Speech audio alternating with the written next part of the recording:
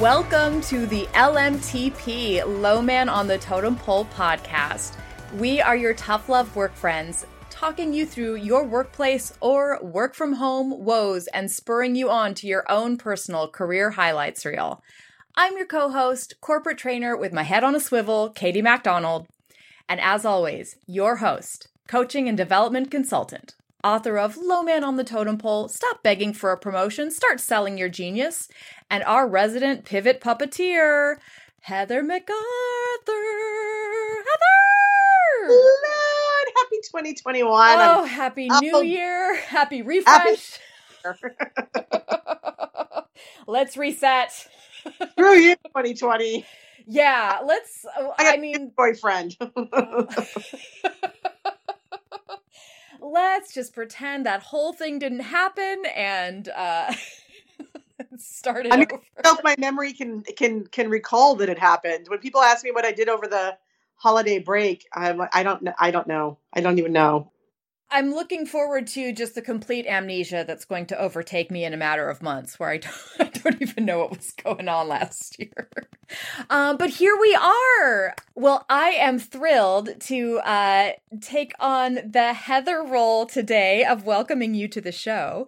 We are, as always, walking our listeners through strategies, attitude changes, and actions that are putting you in the driver's seat of your own career advancement. And most importantly, helping you understand what a successful, meaningful career is going to look like for you. Today, I have been really interested in talking about pivoting. How is your industry going to pivot? Is it pivoting? Are you watching out for the pivot? Are you pivoting in your current role? Pivot, pivot, pivot. Let's get into it. Here we go. Pivot. Pivot! Pivot! Pivot! If you're listening to our show and you're not familiar with, should we just speak of the show? Oh, please, let's do. If you haven't watched Friends, then one, do it, because you should. And second of all, at least find on YouTube somewhere like the Pivot episode, because that to me is the height of everything for that show. I just love that episode because it's such a compelling visual. It is Ross Geller stuck on the stairs. He has completely wedged himself behind a sofa in a circular stairwell in an apartment complex, and is just screaming, "Pivot! Pivot! Pivot! Pivot!" Which psychically we are kind of all screaming pivot right now. We are all stuck on the stairwell, wedged behind our emotional sofas and or our industry sofas. I actually wanted to kick us off with a real life story that has been mulling around in my brain for actually over 6 months now. So just to tell a very quick version of the story, I don't know how many of you out there are familiar with Justin Willman. He has a phenomenal Netflix magic show called Magic for Humans.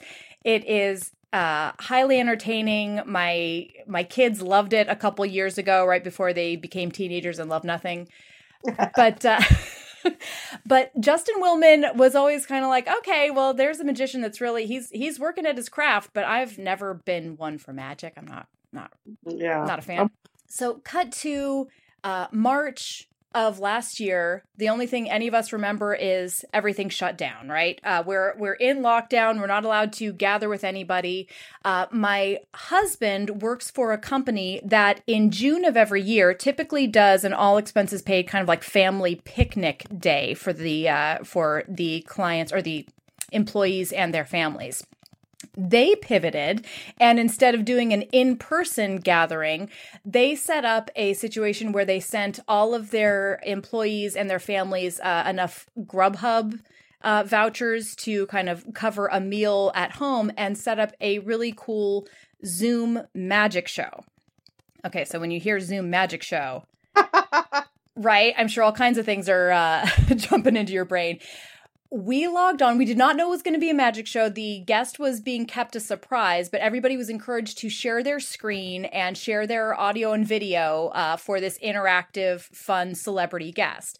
And when it came time to announce the celebrity guest, it was Justin Willman, and he put on a virtual magic show that I won't go into too much detail, but I was completely stunned by the fact that he somehow did interactive tricks with people who were not plants, who my husband knows are just regular employees of the bank. He made things appear in their living room. He knew what number on the card they had pulled from a deck in their own homes.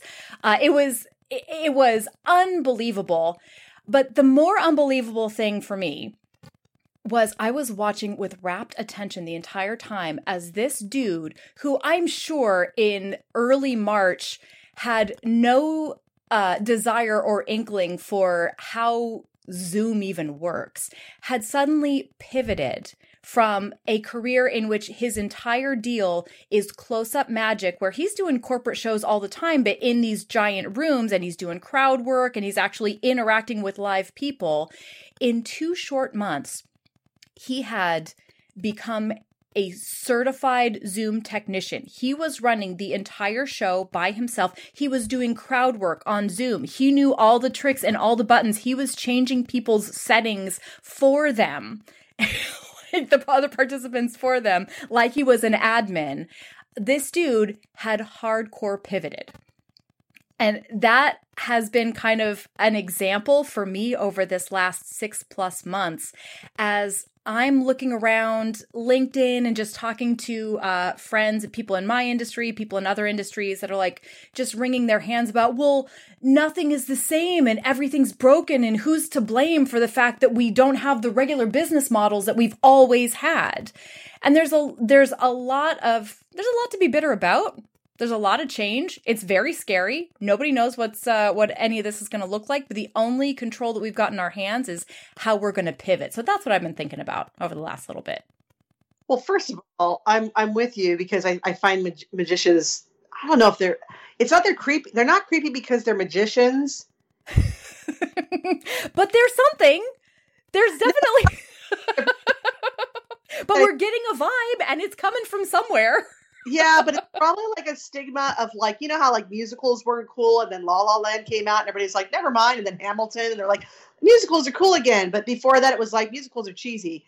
I think magicians are creepy. And for them to not be creepy, like cool musicians have to get, and maybe this guy who's zooming it up is to make magicians a much more normal. But, you know, if he could make stuff appear in the living room, I've always wanted, this is a sidebar, but if they could do this magic trick, and I'm still waiting for that, is where, you know, the TV shows food and then you just reach in and you grab the food. So when that happens, yes, I'll be happy. I would like to pivot to is not that during COVID, do I need more accessibility to food? Let's be like, so that would be a very COVID answer to food delivery. Talk about a pivot is like, okay, you can't come to our restaurant, but we're going to come to you. Anyways, that's for copyright Heather 2020. But yeah, I love that this is brought up because one, I have always seen myself as a pivoter, if you will, more out of just sheer fear of being, you know, just left destitute. So when shit starts to kind of unravel, or even if I sense it's going to unravel, I always reference, and this is actually my nemesis of an insect.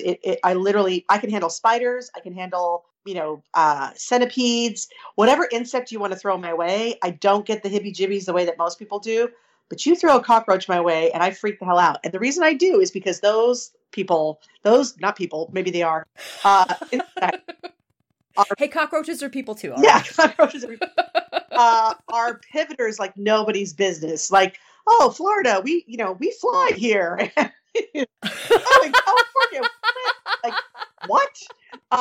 Texas, we just grow big, and it's like I just there's whatever's needed they do. And I remember being a kid, and I hate to share this, but you know, I had a home that had some cockroaches, and I growing up as a kid, I was like, I hate them, but yet I know I need to be one because that's the way to survive, is to be pivoting before you absolutely have to pivot. And I think this past year, we saw the ones who won at this kind of craziness. There was a level of pivoting and ideally pivoting with purpose, of not just turn left because we can't go right anymore, really sitting back, and I love the description of this magician of like, okay, I can't do that anymore. What is it that I want to be able to do? And how do I just do it differently? And I find that, when people say there's so much change, I'm like, is there? Because I've got a feeling you're probably still trying to do the same kind of end results, like entertain people, provide medical care, feed people, like whatever it is, that's probably still a constant. But the how has just been completely like macheted. But the pivot is around, don't get so attached to the how and sit back and allow that imagination to come up with another how. And I think sometimes we get so stuck on, if I haven't seen it before, I haven't done it before, it's either not possible or I'm not going to be good at it. And that's our biggest mistake is being able to kind of move into this space of, well, what do I got to lose? Let's try something else. And I think that's why a lot of innovation comes out of desperation or necessity, is because people get to a point of, what do I've got to lose? If I don't do this, I'm out of options. So let me try some crazy shit. I'm right there with you. First of all, can we double back to, I think that should be some kind of a banner as you're entering Florida. Florida, the cockroaches fly here. I think maybe just kind of describing each state in the union by what the cockroaches do in that general vicinity could be a really helpful guidepost. I hate to say this, but I'm highly qualified to create that. I'm very aware of cockroach behavior and adaptation in all the states I've ever traveled to. I have problems. I am literally getting the heebie-jeebies. Which you got to ask yourself, why does that insect give you the heebie-jeebies? Because it's like, it's just an insect. Like flies are not, people say like, oh, they're dirty. And I'm like, well, flies are super dirty. And we're annoyed by them, but we don't get the heebie-jeebies. Maybe there's a few people out there that do, I'm sure. But like in general, we just kind of go, flies, they're pain. Cockroaches, why is... I mean, is it partially their reputation that they're going to get it done? Yes. No matter how they have to do it? Yeah, there's like I think also the level of numbers that they travel. They're a community. Like, there's so many people who are not listening to our podcast right now because we've gone down the route of cockroaches, and I must apologize. This is true. Because that was my doing. So we won't beat this. We won't go this any further, because if I was listening to this podcast, I'm like, I can't listen to this. I must say. Fair enough. But I love what you're bringing up there, that the industry that you are in may not be pivoting. So the question I was asking, what signs do you see that your industry is pivoting? Your point, I think, is the focus, which is what goods and services your industry has previously been delivering should not by and large be changing. There may be very few exceptions to that rule, but if you were a restaurant that was set up to get people to eat your food, that's still your end goal. Yes. If you were a hairdresser that is out to do, cut and color jobs, that is still your end goal. It's just that the how has to change. Yeah. No, absolutely. And I think that's the thing is there's this level of, I was talking today, and we talk about, like, it's popular out there about the J curve for change. And so for people who aren't familiar, this idea that you're at this plateau, basically digging life the way that it is, and then something shoves you off the cliff. And this is what I mean by, and I've said this in other podcasts, is this idea that people say like, oh, I'm good at change. I call bullshit. You're not, you're good at doing things you like to do and you already bought into. So it might be that the company made a change and you happen to dig that change, or it aligns with the way that you see the world. I absolutely thought I was just like a change master. But when something comes in and shoves you out of your comfort zone and you didn't choose it, and you're not even sure if you're going to like it or be good at it, we all suck wind at change in that moment. And we're clamoring to get back up to our sense of normal. And you heard that all last year. When are we going to get back to normal? And then it was like, this is the new normal. And then it's like, there's never going to be normal again. Nothing's ever going to be normal. And it's like, well, then that makes this normal. And, but, we're looking for that kind of stability. And I just think that when you understand that pivoting, the faster you kind of lean into it, and you get like, look, you're upset, say bye to whatever the world was. It's fine to be pissed that that's not available right now. It doesn't mean it's never going to be available. But in the meantime, embrace reality as fast as you can. Like, what's showing up and what do I want to do about it? And I think the thing that really sucks us, and I talk this stuff and I still get thrown off by things. And sometimes it's a change that I chose. And I sit there and go, I can't believe this is how that change is unfolding. This is not what I wanted to see. And it's like, how much time are you going to sit bitching and moaning that it's not what you want to see versus what is it that I want to do and what do I want to do about it? And I kick myself on a regular basis because I think about how much energy I expend bemoaning what I don't want to see. And the truth of the matter is I really just don't want to have to take the action I know I'm going to have to take. And that's why I think sometimes we have to get pushed into these desperate situations where we go, okay, I'm finally going to be doing this thing that I was, it's part of the reason that people all of a sudden get healthy after having a heart attack is this idea of like, oh, I almost have to die for me to finally do the thing that I knew I needed to do. And I'm not scoffing at these people because trust me, I'm the first person to go, okay, well, I worked out one day. So, I mean, there's that. But I think that is like, those are the people that I think it's that we talked about it in another session is resilience and resourcefulness is that you can withstand the times you get kicked off your plateau.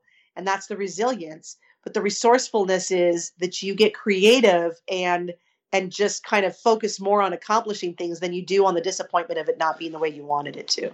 Yeah. So you have to tap in. And yeah, I do remember that was 2020. So I don't even remember. Yeah. But I do know we talked about it. Was I going to prom after that? Like, that's how far back that feels. I know, right? Had I learned to drive at that point? No, but we talked about resourcefulness and resilience and how you can kind of build your muscles up and use muscle memory to start employing that in situations that seem scary or that are scary and that you need to find a way through. But when it comes to how to use that muscle to actually move where you are or pivot how the sofa's coming down the stairs, what does that look like? And there's a lot of different ways, kind of macro and micro, that I'm sure both of us in our professional contacts, people that we're working with, our clients, are personally pivoting in the careers that they're breaking out in, and that I see industries pivoting in this new bizarre time.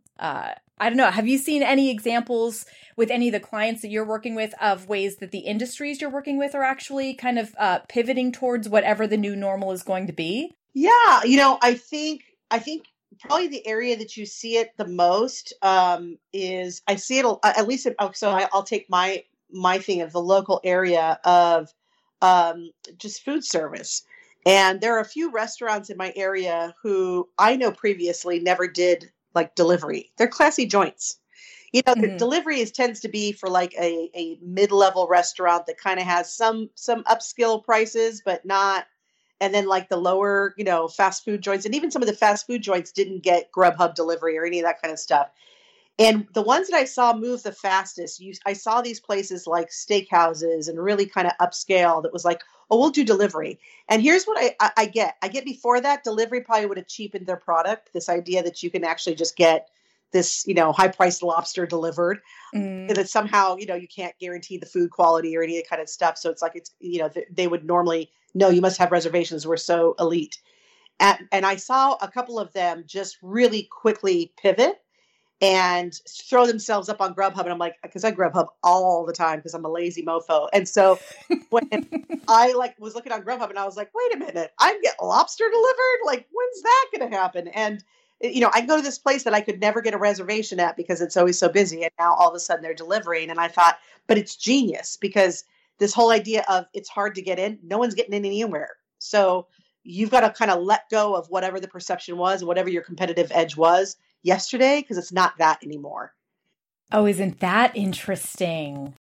That's fascinating. So they've actually opened up to a whole new level of clientele that was not interested in putting their name on a reservation sheet, 4 hours in advance. But if it's just a Grubhubable lobster roll, you can grab it from there. Yeah. Oh, fascinating. No, 100%. And I just thought that was, that's a small thing. And I'm looking at a lot of, I think what I saw on my end in terms of businesses are just businesses that said very quickly on, we're not going to tiptoe through this whole, like, we're going to be back in the office in a month or whatever. And I think the ones that just said, we're not going to go back. There's a few that just said, we're not going back into the office. We're not mandating being back in the office at all anymore. It's not to say that we won't go back into the office, but we're not going to mandate it. We're going to go ahead and just say, you get to work from home and we'll let you know when there's office options, versus where before it was, you work in the office and we'll let you know if we'll allow you to work from home. And they just flipped it and was like, fine, we're going to fully invest in this. And then later we can decide if we want offices anymore. So they went about looking, how do we break our lease? How do we get out of stuff? How do we start saving money in this area? And just make sure people have the equipment at home and not do this little dance of, do we open? Do we not open? Do we open? Do we not open? Right. And you make big moves. Make the big moves first. Sometimes there are big, scary moves that you have to make in order to get the ball rolling in this new pivoting direction. And then, you figure out how to break the lease. You figure out what long-term, what long-term in-office work looks like.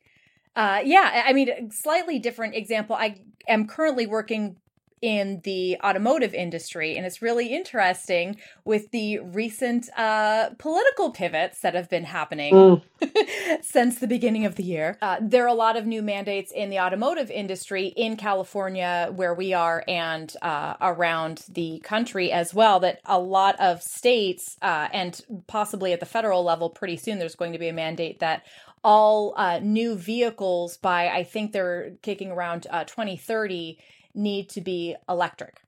Mm-hmm. And a number of automotive manufacturers that do not currently have electric vehicle models available and previously had no intention in the near future of creating electric vehicle models, all of a sudden there are all these models coming out and being planned and being announced that, hey, oh my gosh, now all of a sudden we're on board. It's like when it has to happen, there is a way for it to happen. So it's kind of an interesting, sometimes the pivot can conceivably force us into something that was probably good for us to begin with. Maybe it was good for us to be working from home more often than being in the office in some cases.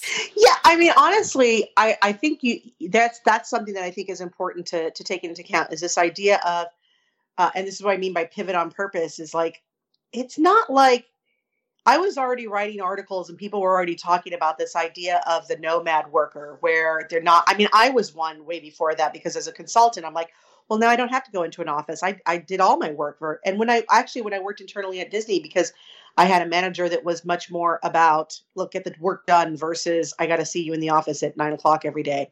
That I did most of my really hardcore work at home, and then showed up for the things that I really needed to be in person for, certain meetings, classes, things like that. And I always offered that kind of level of flexibility to employees that reported to me. And, at that time, there's more business being done in person. So yeah, you're going to have to be in the office more. You're going to have to be in person more. But this idea of like, no, I need you in the office because I don't know if you're working. Like, I don't know how to break it to you. There are a ton of people shopping on Zappos while you're sitting there talking to them in the doorway. Not that I'm myself in any way, but many a boot was bought while someone was standing in the hallway thinking that I was working on a project. And it is an Alt-Tab flick of the wrist for you to all of a sudden see that I am heavily engrossed in a presentation. So let's get serious about how good you were about monitoring people's performance. And so I just, like, that should have been happening. Flexible workplace time and whatnot, especially if it's not in a situation. Now I get that if you're in a call center where there's certain hours that customers are calling, or retail where you have to be there in person or else they can't purchase their item, like those things, like, but that's the business I'm signing up for. And I know that walking into it. But I think what was tough is there's just a lot of stress and people getting burned out because of childcare issues and all that, where it would have been eased so much. You would have increased the loyalty and commitment of employees by saying, I trust you, get your stuff done. As long as you're hitting the end results, I trust you to figure out how to make that a reality. And that should have been happening a long time ago.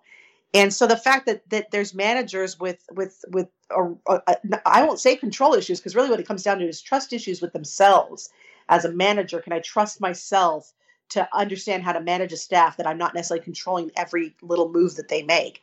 The COVID had to kind of force them into it. Well, I'm like, you know what? Probably 5 years ago, somebody was talking to you about flexible workplace practices and flex time and stuff, and you were naysaying it because that was really just a threat to your plateau. This is what I'm used to, and I don't want to change it. And if you were really paying attention, you'd understand this is where technology is taking us, and you're ignorant to assume that it's not.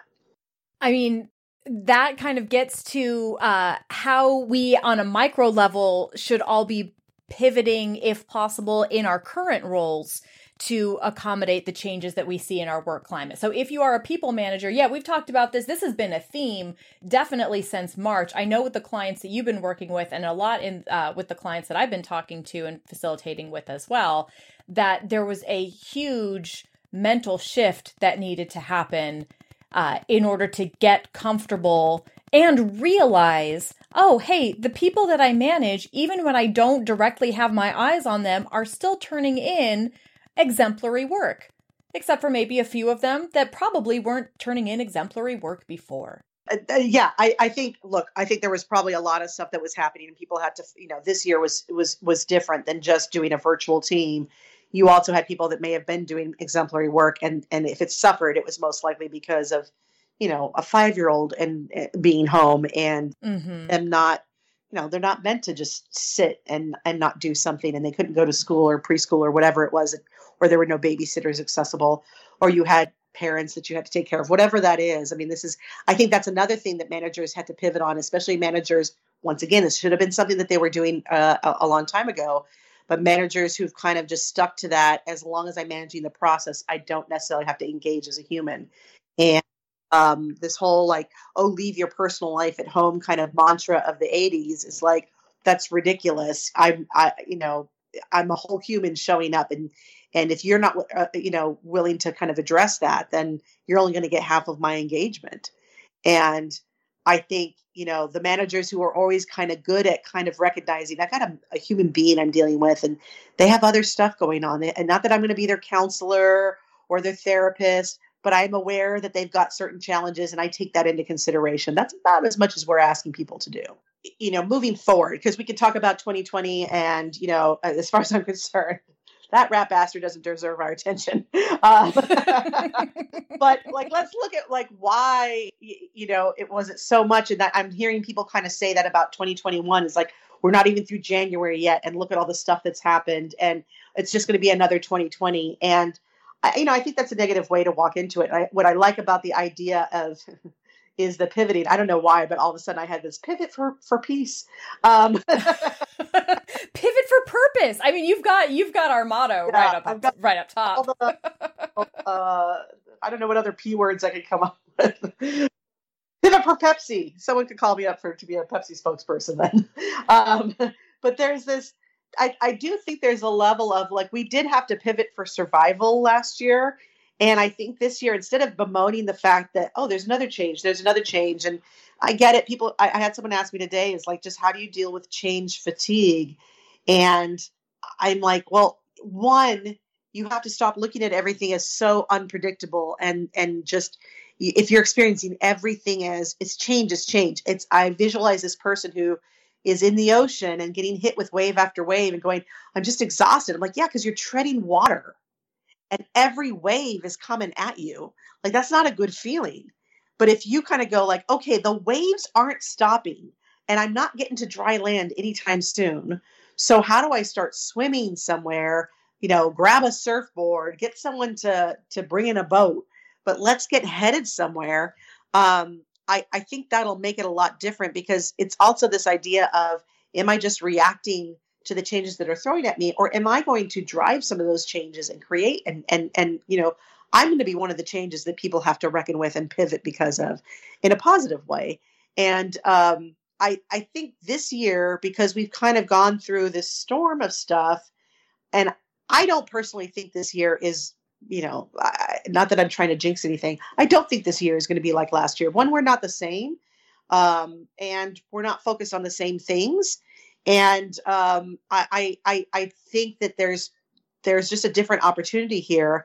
And I go, if you're going to thrive in this year, you're going to get to a space where you just stop fighting the fact that things don't look like they did before. And you're going to just assume that every day there's going to be some unexpected stuff. So what are the expected things that you can commit to? And what are the things that you want to make happen? And I think in a playing field like this, there's a little bit of all bets are off on a lot of different areas. And if people kind of recognize, look, this whole thing of like, that's not how we did it, or we need 15 people to sign off on that. When there's an environment of heavy pivoting, then we tend to be able to turn the ship a lot faster. People are much more willing to kind of go, we're not going to wait for 20 decisions on this. We're going to get one or two people to sign off and we're going to move. And I think the companies and the teams that don't get to that level of agility are really going to struggle this year. But I think a lot of people are just ready to, let's do stuff. And maybe even, I know that like do things that feel good gets a really bad rap in business. This idea of like, well, no, you don't do things because of emotion. You do it because it makes financial sense or it's fiscally responsible. And I'm not saying just be a bunch of heathens and do what feels good. I'm saying like things have felt pretty for most people, and sometimes worse than that, and sometimes maybe a little bit better than that. But for the most part, it's been a And I think like, okay, so start tuning into the things that start to feel like, oh, that's exciting. And start to look for those moments and start to latch onto them, because you're going to need something that people are excited about to move towards. And you can still have fun at this. When, I use the restaurants as an example, and I'm going to use a really small one. Is there's one that we went to all the time, and there's a gentleman that works there. I honestly thought he was the owner of the restaurant, the way that he behaves. Like when we talk about like having an ownership mindset, the way that he behaves, the way that he talks to the customers, I was like, well, he has to be the owner. He's just so invested in making sure you're having a good time. And when all this hit, I thought it's a small little Mexican food restaurant. And I thought, God, he's such a great guy. I wonder how they're, withstanding through all of this. And maybe, over the summer when things started to open up again, we went by and we had done some pickup from them and whatnot. And, because that was kind of the how to support your local restaurants, but I hadn't seen him. And so when they opened up for a period of a few months in California, we went there to go eat and asked him how it was. And, once again, he just has this really awesome attitude. Now, maybe he goes home and he's a horrible person, but he had this awesome attitude. And he's like, well, we really got lucky.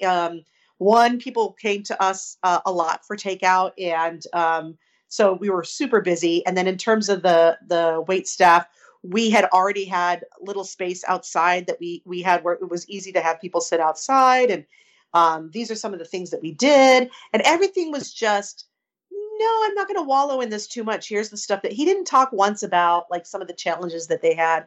And I'm not looking to sugarcoat things, but this idea of, we could talk about how crazy this year is, but I guarantee you there's some people that like have seen, maybe it wasn't like a global kind of experience, but they've experienced some really rough freaking years. And they probably, I know people like that have gone through stuff like that. I was talking to a friend of mine who I find out after knowing her for 10 years, not knowing anything about this, the amount of like her joints are just slowly wearing away. And she's a 30-year-old young woman. And she may not be 30. She may be in her 20s, and I'm sorry for aging her. But she shared this with me, and I'm like, I would have never, and then I'm complaining about like, oh, my ankles don't feel the same. And, like just random minor things. And here she is living with that. She's like, well, how did she say it? She's like, what you realize is that people really don't want to hear you bemoan your problems. Like they're just not that interested. You might get lucky to have one person in your life that really gives a rat's ass about what you're going through. But other than that, people really don't want to sit and wallow in your issues with you. And so it's just a waste of time to do in the first place. And why do I want people to be as miserable as I feel sometimes? And she's so it doesn't help them. So I just move on. And I'm like, wow. I love to say, I'm like, my podcast is halfly about me complaining about where things. I'm like, news to me, people didn't want to hear me complain. Well, I think that speaks a lot to, and actually goes back to the analogy that you had put out a couple minutes ago of being in the ocean and deciding whether or not, okay, well, every time this wave hits me, I'm standing stock still and this wave just keeps coming at me and coming at me.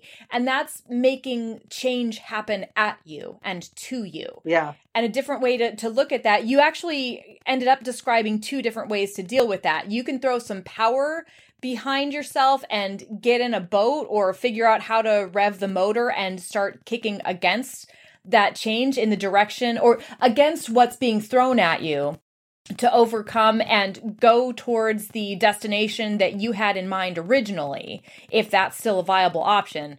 You also pointed out the option that I am always going to go with, which is just go where the waves are taking me. Path of least resistance. I'm going to float on my back. And if I end up in a cockroach den, so be it. I like cockroach den. I like the go with the, but you know what? There is something about that because I think sometimes people, I'm still disturbed by the cockroach den. But sorry. Playing in a smoking robe. But I yeah, it's like a man cave, but for cockroaches. Yes, man cave, and I was coaching an executive, and their company was just going through a whole bunch of change, and their company was kind of a startup, and now they're in this growing pains of being a larger organization that just needs more structure. So there was a little bit of reactiveness to them already, and then this year kind of threw more of that at them. And when I first started working with her and, we did a 360 and she's sharing, through the 360, I'm seeing some of the things that people are concerned about. And one of those is she really came across as having a lot of challenges when things weren't the way that she needed them to be. So, what's interesting is I almost feel like this year, I can't even give my coaching credit for this. I think this year just kind of got her exhausted at wanting to make things certain. And at some point she just went, Heather, I'm just kind of zenning out and allowing things to go. And I'm going to just enjoy the time with my kids as I have it. And, if I'm not invited to that meeting, I'm going to trust that things are going to work out. I'm going to trust that they get that I've got something to bring to the table. And I'm just going to have dinner with my husband. And I've just got to trust that this stuff's going to work out. I can't keep putting this level of energy in. And I don't think she would have gotten to that conclusion if we were coaching in a year that wasn't pushing things to such an extreme. Well, that speaks back to your example of everything feels right now, right? We're all low level but if you fine tune that, if you tune your radar a little bit more and lean in and go, oh, that is way and then that's a little So it sounds like she had a really bad year, but she found her with having dinner with her husband, with spending more time with her kids, with actually like sitting down to dinner instead of being hunched over the computer trying to make things happen that were out of her control. I don't know about you, but I know you and I are both facilitators in this bizarre day and age, and we were previously, at least I was, used to facilitating in front of people. And this pivot has really shown me how much I enjoy. I really leaned into the of virtual training. I'm like, oh, I have to work really hard to engage people, but look, I can use emoji in my training and I can start putting GIFs in the chat and I can start getting people. There's all kinds of different ways. It was real hard at first. I know frequently I am probably talking to a workshop full of people who are not listening to me and are doing their side Skyping while we're supposed to be engaging. But there are a whole bunch more people that I have recognized are interested in engaging non-verbally via all of these new avenues that we have in a virtual environment. So it's been a revelation and something that even if we do go back to facilitating in front of people and with people in a live environment, I'm still going to keep that virtual option in my pocket just because it reaches more people that you don't get to necessarily see on site all at the same time. And it's kind of fun. But I do think there's a little bit of that, I am not the person who, I'd say I don't even know what I did with my time March through June, because there was a lot of just obsessing over trying to feel productive. I got to be honest. And throughout the year, I think it wasn't until November, and it was when things had kind of lulled and hadn't hit the upswell after Thanksgiving, that we saw. And, we took a vacation, and it hit me. I was like, we live in a nice area, and it's, it's a place that I've dreamt of living my whole life. But staring at the same thing every single day, I realized I was starving for variety. And, we were traveling, and my original plan at the beginning of the year was to travel to Australia. But they're not having us over there. Yeah. They got it under control. Yeah, they can't have us. They're not letting us, crazy people in there. And but all of a sudden I was like, "Oh, I'm at a gas station. This is exciting. Look at that sign." I mean, I was just so thrilled to see variety. And I just thought to myself, and I'm like, I didn't do that great of a job at giving myself what I needed to maybe experience this as a good thing. Now, I didn't do a horrible job. There were moments where I was like, I'm gonna, get myself on the right focus. But I think of those times that life really kind of knocked my teeth in a little bit. And as my always regret is I look back at that and I'm like, if I had known it would have lasted this long and in the end, I would have been okay. I would have enjoyed myself a little bit more. I would have watched that movie. I would have taken that walk. And instead I spent a lot of time kind of obsessively doing, I don't know what I was doing, whatever made me feel like I was possibly being productive or work focused or whatever. And in reality, I probably should have just, like this manager said, I've got to trust that this is going to work out. And if that's the case, I got to start looking at it and going, how do I really want to spend this time in my life? And not let the anxiety of the outside dictate my stress levels. And pivot with purpose. And I think when you do that, when you're able to kind of sit back and trust, that's when the pivoting starts to feel fun. Because, a kid who's playing a game and decides to all of a sudden, never mind, we're not going to play superheroes, we're going to play aliens.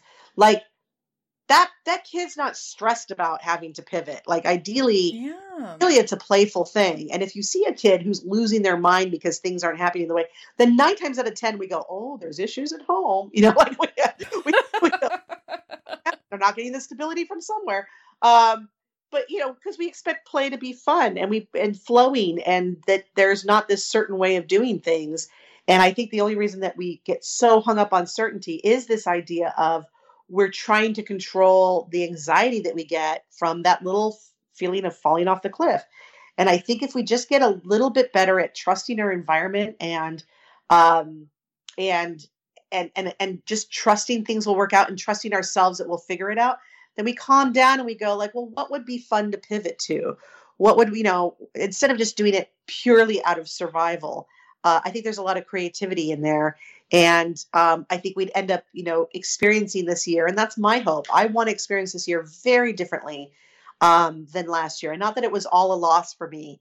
But I realized that if I could go back in time to this past year, as well as at least a good 5 or 6 other moments in my life, I would say, chill out. And if you find yourself with time you don't know what to do with, read a book, enjoy life, trust that it's going to work out for you. And I think, instead of walking into 2021 going like, what kind of crap are they going to throw at us this year? Really kind of going like, what's some stuff that while everyone's kind of shaken loose, what's some stuff that I can kind of play with and playfully pivot to different things? We are playfully pivoting. We are pivoting with purpose. We are yeah.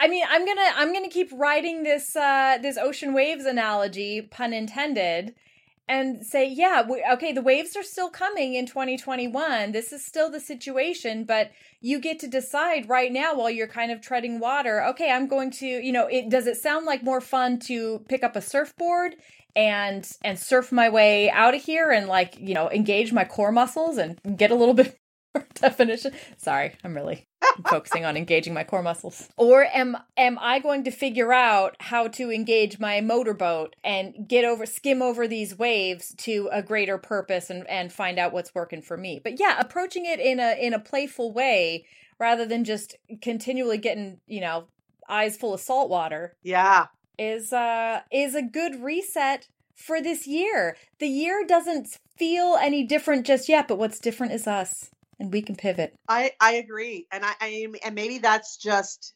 if people are looking for something practical, okay, so you're talking about pivots. How do we actually pivot? And I would say pick your 3 things that are stressing you out the most, or giving you the most anxiety, or irritating you the most.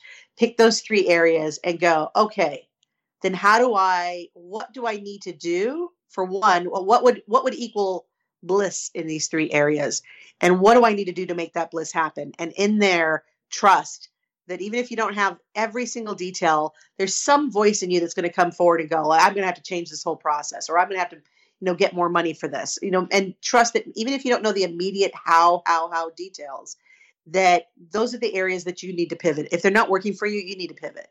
Pivot with a purpose. Pivot playfully. I love it. I love it. I love zoning in on those feelings and really making sure those feelings are the rudder. Now I'm mixing metaphors. That the you know what I'm saying.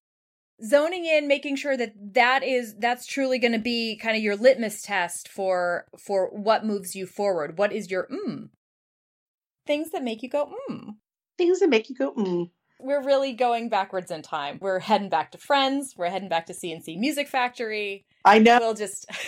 I don't feel bad about it at all. I don't feel bad about it at all. Retro. I know. Those are the few things that I loved in the 90s. I wasn't that big on the 90s, but you're calling out some of my favorite spots. Oh, good. See, we gotta lean in towards the things that make us happy. Yes. Well, you listening to our ramblings and shouting pivot make us happy. So if you have any thoughts about what we've discussed today, if you want to share your pivots with us or your pivoting problems over 2020 so that we can continue to talk it out, anything that's on your mind, pivot or otherwise, tweet us at LMTP Consulting. You can message us on Instagram, Low Man on the Totem Pole, all one word, or you can email us at lmtppodcast@gmail.com. Thank you guys for joining us. Let's pivot with purpose into 2021. I love it. I love it too. Thanks. Bye. Bye.